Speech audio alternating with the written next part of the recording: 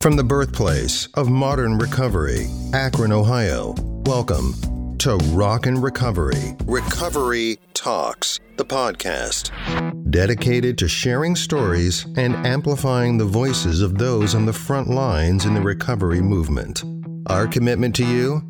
To always deliver straight up, sober talk with the sincere promise of a safe, stigma, and judgment-free zone. Recovery Talks. Right now. Welcome, everybody, to this week's episode of Recovery Talks, the podcast. I'm your host, Mark Lee Shannon. I'm here with Matt Vance. Hey, Matt, how you doing? I'm doing great, Mark. Thanks for having me.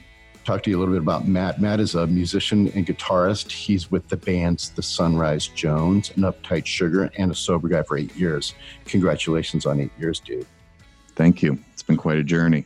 I know. When you look back on it, it's like for me, sobriety is always broken down in segments. There's like the early part where you're kind of like tripping in the dark, you know what I mean? It's like walking through the forest and you're tripping all over things, you know what I mean? You just stay on the trail. Just stay on the trail. I'm good. You know what I mean? Trying to listen to people and go, should I do that? Should I do this? Should I do that? I don't like that guy. I'm not doing what he said. I mean, but then it sort of eases in. And, you know, I just crossed the 5-year mark. I'm approaching 6 years, and I've been told that 5 years. 5 years is the place where you kind of go, hey, you know what? You can almost say you might have this. Yeah, when I came in, the people I associated with were pretty adamant about 5 years being early. You know, 5 years is like an early sobriety checkpoint, you know, and when you come in, you're just trying to get a day, a month, whatever it may be, you know what I mean? And you're like 5 years early, you know, but then when you hit up to that, you start to realize that, oh, wow, 5 years is a chunk where a lot of life stuff happens. And then it kind of tests you on how you deal with it. So it does make sense. You know? I still celebrate the guys, though, that, you know, when you see them and they say, yeah, I got 90 days. And that look on their face when they got 90 days, that to me, right. I remember how that felt, because that was a big deal, because I would get, you know, 3 months maybe, or 5 or 6 weeks. And then I became, you know, whatever reason, I became unable to sustain it. And that happened to me over and over and over again. And I can remember when I first hit that 90 days, I felt maybe there's a slight glimmer of hope that this time it would work out, you know? Mm-hmm. So I like to start off this whole thing by, you know, finding out a little bit about who Matt was before Matt got sober. So, I mean, what was it like for you, dude? Tell me your story a little bit. You know, just like you had mentioned, that sobriety happens in stages. Before I got sober happened in a lot of stages too, you know, not just growing up, but when I started to use drugs and drink. And I grew up in Cleveland. And so a couple things, you know, divorce early on in my life and stuff. But I had loving parents and a loving family and supportive family, and still gravitated towards the party life. And it didn't take off right away. You know, I went to school. I had a chance to go to college. I got through that, but it started to take off there. And as I later learned, addiction is a progressive disease, and it did exactly that. It progressed. And I was a pretty shy guy growing up, but had, you know, a lot of stuff going on in my mind. I guess the phrase that's often used is, you know, you feel alone in a crowded room kind of thing. And I had a lot of great friends, a lot of great relationships, which I'm still so grateful that I have those connections today. It's been beautiful to come back around to that. But, you know, when I took that drug and I took that drink, it gave me those, you know, social superpowers. You know, it made me feel full. It made me feel like I was stepping into myself. And when you feel that, you want to chase that to the end of time, or wherever it may go. We talk a lot about that first moment, that first drink. And when you look back, do you see a moment where you said, wow, that's really cool? Or, I mean, for me, it also, my using was in stages. The first stage was just fun. Yeah. In the beginning, it gave so much and took so little. It was almost the things it took were almost little inconveniences here and there because you're just naive and you don't know what's going on. I didn't grow up in a family with a lot of overt addiction. So it was kind of like, oh, this is fun. Oh, this is what everyone does. Oh, this is what kids do. And it took so little and it gave so much. It gave so much relief. Just that anxiety. I was very anxious. I was a very anxious kid, very anxious young guy.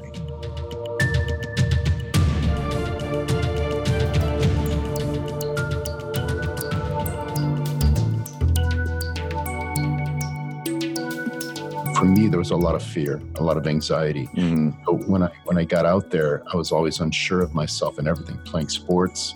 Yeah. For you, did it go hand in hand with music? Was music also an early part of it for you? Did those two work together, or tell me, was that a part of it? Yeah, you know what? Like music was just a passion right off the bat. I was super fortunate.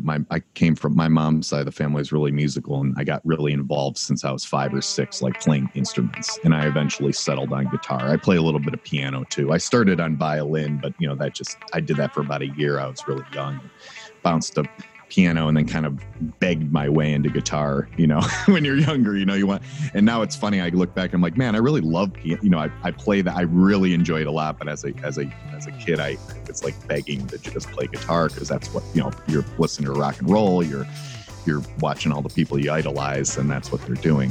What I know now, I just kind of was just existing. And it's like, oh, I feel this way. And when I do this thing, I don't feel this way anymore. And I feel free. I think that's the best way to put it. You feel free within yourself. For me, there was a confidence problem. It was always like unsure of things. And it doesn't matter what people say. That's another thing. Like from the outside, it's like, oh, I have friends. Like, oh, I was doing this. I was involved in this activity or this sport, or I'm playing music with these people. But it's about self-love. It's about what you feel inside. And I didn't know that was just, there was a disconnect there. It just wasn't firing correctly. And when I drugged and drank, it was for that time, I think for me too, it was also, I belonged to a part of a group that did that. You know what I mean? I was accepted, right? I hung out with the group of people that like, yeah, let's sneak off and get high. Let's do this. Let's go for a ride in our car or let's go play guitars and do this. Really? Yeah. As a kid, you're looking for an identity. You know what I mean? And that's what that was. So how did it progress? I mean, tell me about, when was the moment where you started thinking, okay, something's happening here. I mean, I'm going to get to the circling down the drain moment. Yeah. But I think all of us have a lot of moments of clarity where we go, wait a minute, that's messed up. I mean, I had a lot of moments of clarity throughout my progression until I got sober. The thing is, I wasn't surrounded by people who could help, who could offer a different path. I had tons of crazy moments of some less crazy and some like, whoa, like your heart, you're it's like, I have to do something different. But man, if you're not in a position to do if no one's there with the handout or doing anything to offer a different solution, you just continually do the same thing. Once again, it lures you in. I went to college out of state and, was doing that because that's what everybody said that's what you should do. And I had the opportunity to do it. I had no idea what I wanted to do with myself, but I got there and I found an identity real quick, and it wasn't in learning. It was in partying and it was accessible to a lot of different stuff and drinking. And then the drug use really increased, to more risque things. It starts as, whatever, pot and all these other things. And it starts to get into, psychedelics, narcotics. Did you feel like you were out on the ledge at all? I mean, were there moments where you felt like, man, There were definitely moments where I was like, man, like I don't know a lot of people who are doing these things, but in a way it was kind of seductive for me. You know what I mean? Because you're from a young age, you're right. I'm trying to find this identity right now. I'm finding an identity in this. I'm finding an identity in that. And the substance is giving me the identity. It progressed for you then? It progressed for certain. And what's funny is when I not funny, but it's kind of telling. I went back like right when I first got sober and looked back at a lot of like poetry and lyrics I was writing. And you can just see the progression in there. Big time, like, 18, 19-year-old kid, like looking for self-awareness, searching for a answer or a key or some kind of identity. You know what I mean? It starts to get darker and darker and darker. And I think really when I was in school, that was my veil. I'm in school. Oh, that's, this is just, okay, fine. Maybe I'm in the fringe group that does like, tons of the real hard stuff, but I'm still graduating. So, it's still acceptable. Right. So when I graduated, the veils lift off, right? What are you going to do with your life now? Well, you got to do something. And I continued to use all that. So that stuff, I actually moved out to Colorado and lived in the mountains out there. But it was at that time for certain that I was like, maybe this is not normal anymore. It's that struggle between those two, like, as I like to call, like, the real me and the disease, and I didn't even know it was a disease. I didn't know any of that, but that's what was occurring. So what about the circling down the drain moment? You know what I mean? Yeah, well, that progression really started, and I got into some really, really hard stuff. I got into a lot of, opiates and heroin and stuff when it was heroin. Luckily, I got out before the horrible fentanyl crisis and other stuff that's been going on for the last handful of years. And that's when you really know that when you're physically addicted to something and you wake up and you're like, man, I can't do this today. I don't want to do this today. And you do it. But you have to. You have to. I mean, there's no way around it. And then that becomes its own addiction. All the time they say, how did you know? How did you know? And I say it's always the same for me. The same story I tell people. It's like, number one, I would get up just like you said every morning and say, I'm not doing it. I'm not doing it today. not do it. And then later on, once I started drinking,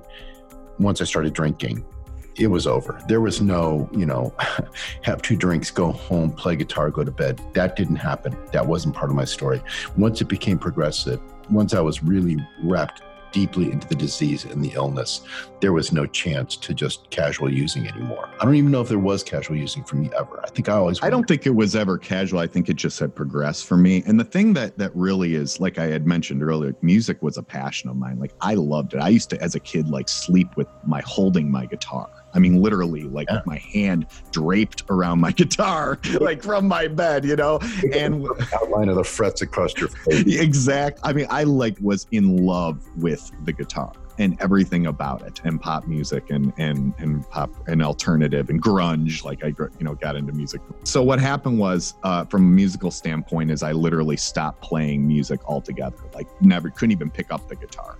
My spirit was pretty much dead. I had moved back to Ohio, which was at the time a defeat, but probably helped me get closer to getting sober. And I had that moment with my mom, to be honest with you, and our relationship was absolutely horrible and on the fence and tattered and torn, and it was just awful. I had become a junkie, but I had that moment where I had been holding that secret in. No one knew. Even though I looked horrible, I smelled horrible, all that stuff. No one knew. I had never said the words, and it was, and we had this confrontation, and out of nowhere, I just blurted it out, and I said, "Mom, I'm a heroin addict." You know what I mean? And immediate relief. And then the disease, then I was like, shoot, immediate regret, well, cat's out of the bag now, I guess, because then people who love you jump into action. And I was very blessed to have people around me who love me.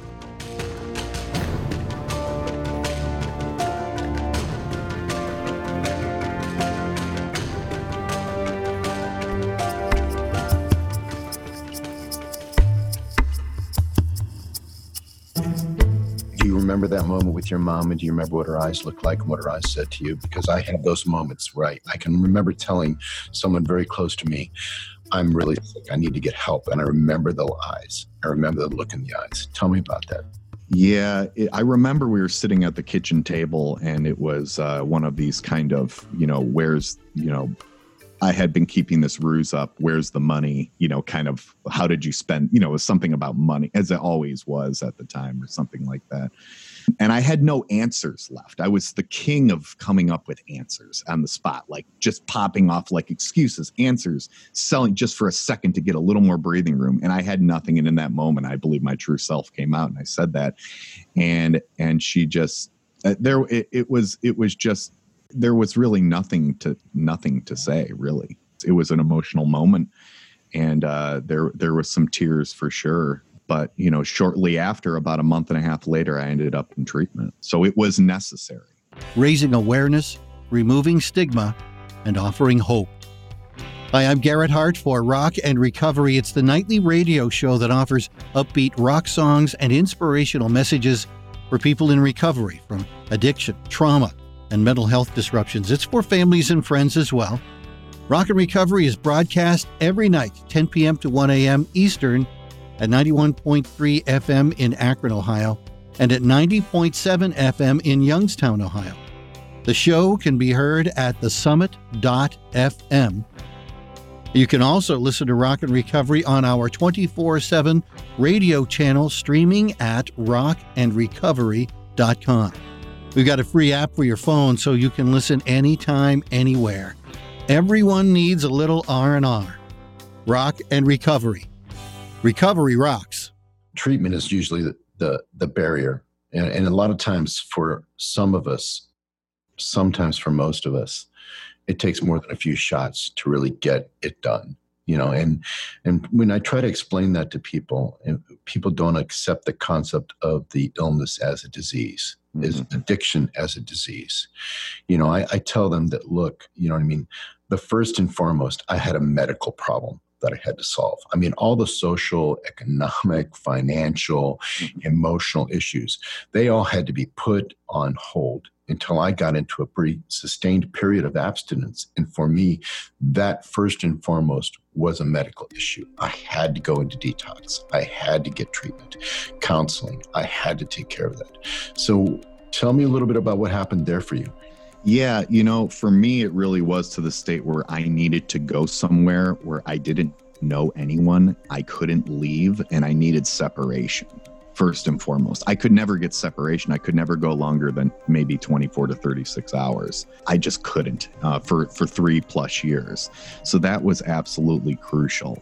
I didn't really understand anything about it. I was like, I'm just going to go to this place and they'll just teach me how. I didn't understand what I was getting into, but I can tell you, for the first time in my life, there was a moment of surrender. I checked myself in, and I was so happy to be there. I was absolutely happy because I was exhausted from trying to put the square peg in the round hole. I just couldn't line it up. I couldn't figure it out. For that brief moment, that desperation, that gift of desperation, for that brief moment, I had no answers. And for an egomaniac like myself at the time, I always had an answer. I had no answers, and I was just like, please, I don't know what to expect. I'm going to get out of this driver's seat and I'm going to participate in something and try to have no regrets. That was a beautiful place to be. There's a lot of purity in that, We're just so sick. So sick at that moment. Yeah. I just remember feeling, I can't feel any worse. I felt hope. I was so sick. I looked so bad. But what's funny is they do these intake pictures and you get the one, and when you leave, you take another one and you get the one. And this is telling of my mindset though. I was smiling in both of them because I was so happy to be there, and I was super happy because change had happened when I left. I had some deep perfectionism and that I still work on to this day, but you're always thinking, is it working? Am I ready? Am I really surrendering? Am I really being honest? Am I all these things?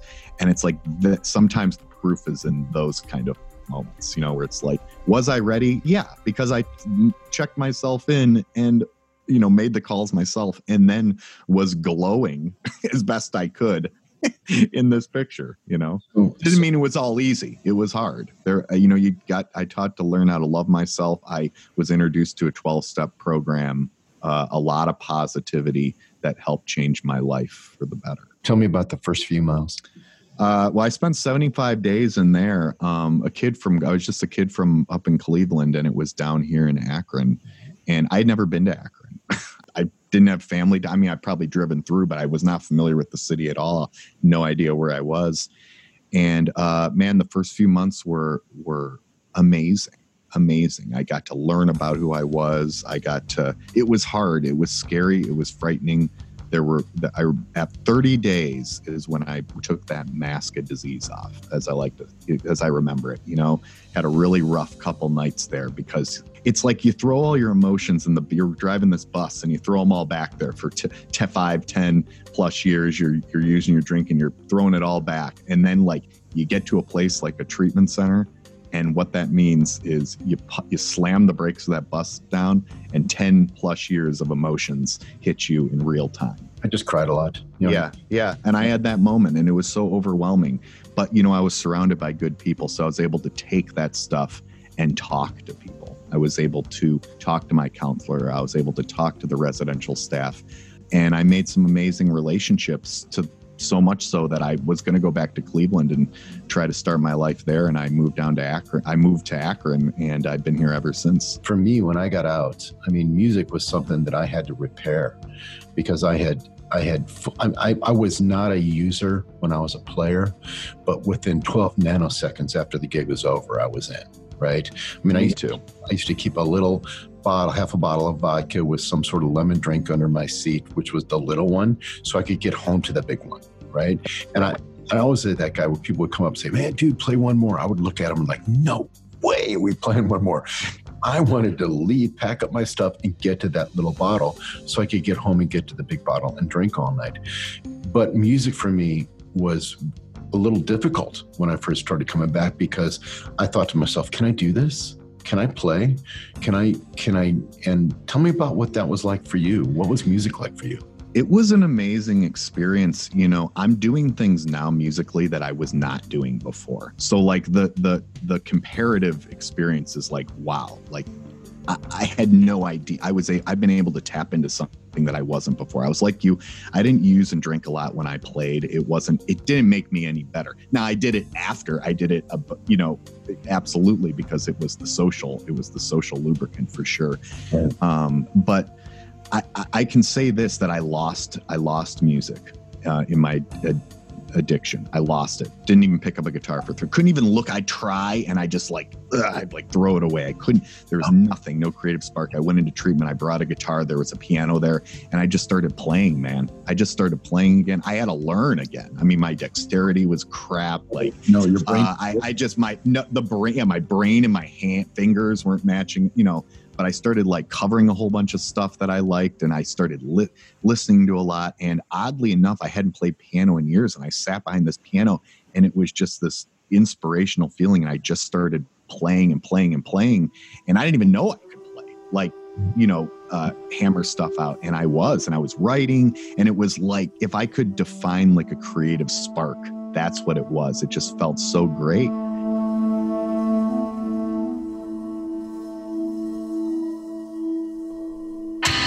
Rock and Recovery Minute. Recovery rocks. As human beings, we all need help. Every single one of us needs help. Graham Nash, 2-time Rock and Roll Hall of Fame and Museum inductee, Grammy winner, founding member of the Hollies and supergroup Crosby, Stills and Nash, talks about how music can change the world. We never do anything alone, rarely. And I really, truly believe that a good piece of music can change the world. Not just in popular rock and roll, but I'm sure Beethoven changed the world. I'm sure Mozart changed the world. But I really do believe that music can bring people together. So we want our fans to get value for money and to leave our concerts smiling and thinking differently about the world that they exist in. Hear the full interview and learn more at rockandrecovery.com. This has been a Rock and Recovery Minute. Recovery rocks.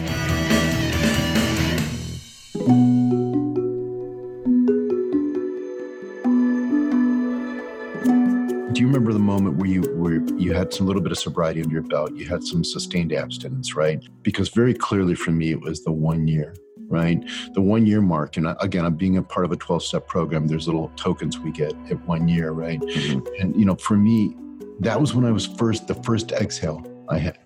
It's like, okay, dude, you really did this. You really did this. I wasn't confident. I wasn't certain, but that was kind of like, I felt like, and again, playing was starting to be different. It was different again. It was clearer. I was playing better. I had to go find a way to make a living and do all those things we had to do, which were distracting, making that money and paying for, stuff. But it was different for me. Do you have an exhale moment that you can think of where you went, maybe it's going to work. Maybe it's going to work. Yeah. You know what? I actually had that when I was in treatment, and I was, like I said, I was introduced to the 12 steps, and I did some work in an inventory process in the 4th and 5th step. And it was a long process, but after that, I woke up the next day and I felt at peace. I mean, my anxiety was so bad that I'd shake, I'd like constantly move and shake my legs and kind of rub my hands together and do all these things.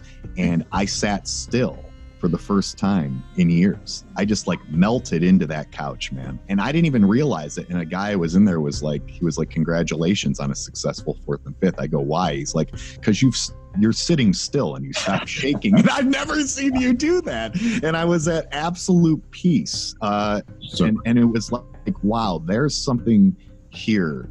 And I kind of ran with that from there on out, In regards to the music, though, I just started on my own, just playing stuff, and it's crazy because everything is I can thank, like what I'm doing now musically and personally, everything I can tie back to my sobriety and those steps. My cousin reached out to me and he's like, hey, I'm playing in this band. I'm looking for someone to just kind of just sub in for a show. And we're just going to do fun covers and do whatever.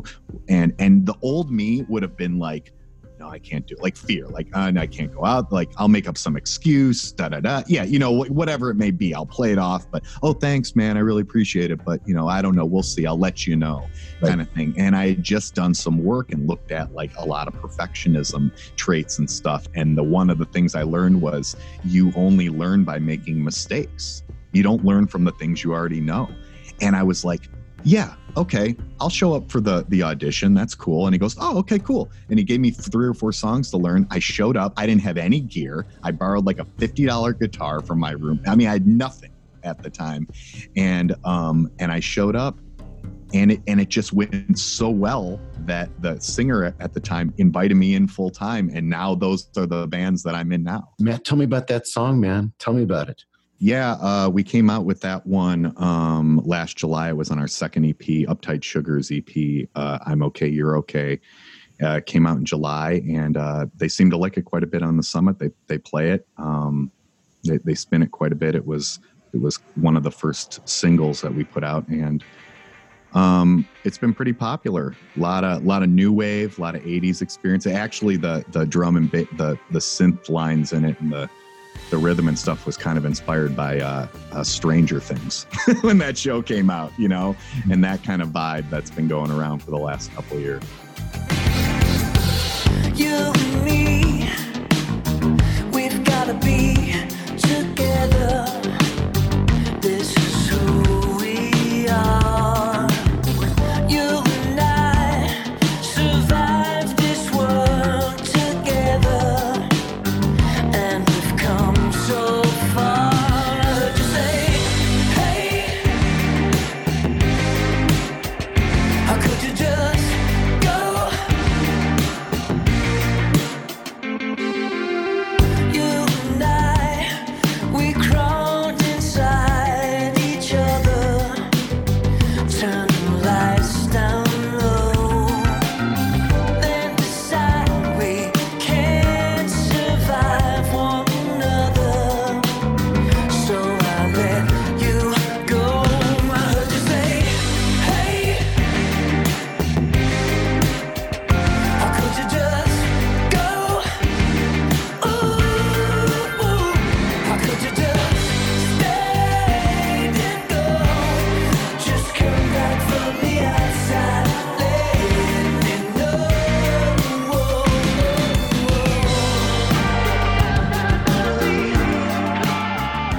Sometimes I get all misty-eyed and I think, man, just congratulate yourself on how far you've come, because it would not have happened for me. My first record was put out and was produced by Michael Stanley, came out and I really didn't tour. I didn't do anything because I was paralyzed, right? I had excuses. I was still working a corporate job. I didn't blah, blah, blah, blah, blah. But the reality is when my next record came out and I was sober, it was a whole different experience for me. When you look back on the music and you look back on the playing, isn't it a completely different thing now that you look at it with a clear head? I mean, that's the most amazing part. It's absolutely amazing. And it's like I'm in the present moment and I'm experiencing it. And it's just, and sometimes I can't even believe it. I can't even believe it. Even to get up on stage and perform in front of people and remember it. And yeah, and remember it and be able to and to just experience that. It's just, man, when I was a kid learning Nirvana songs in my bedroom, you know what I mean, with whatever effects pedal I might have got, you know, the one or two I had for Christmas, and I'm just jamming away and just like thinking like, man, what's you know what I mean? And I could have never have done that on the path that I was on. It was just not going to happen, you know? So I like to end the interviews with this question that I think is probably the thing that I ask myself the most is, what would you tell the using Matt? I mean, what would the sober Matt tell the using Matt about his life today? You ain't seen nothing yet. That's what I tell them. You know, you're not the stuff that you're doing. The stuff that you're doing right now does not make you better. Well, thanks everybody for being with us. You know, and thank you, Matt Vance. Everybody, please check out his music with Uptight Sugar. And you know, we want to just say thanks for hanging with both of us on this edition of Recovery Talks, the podcast.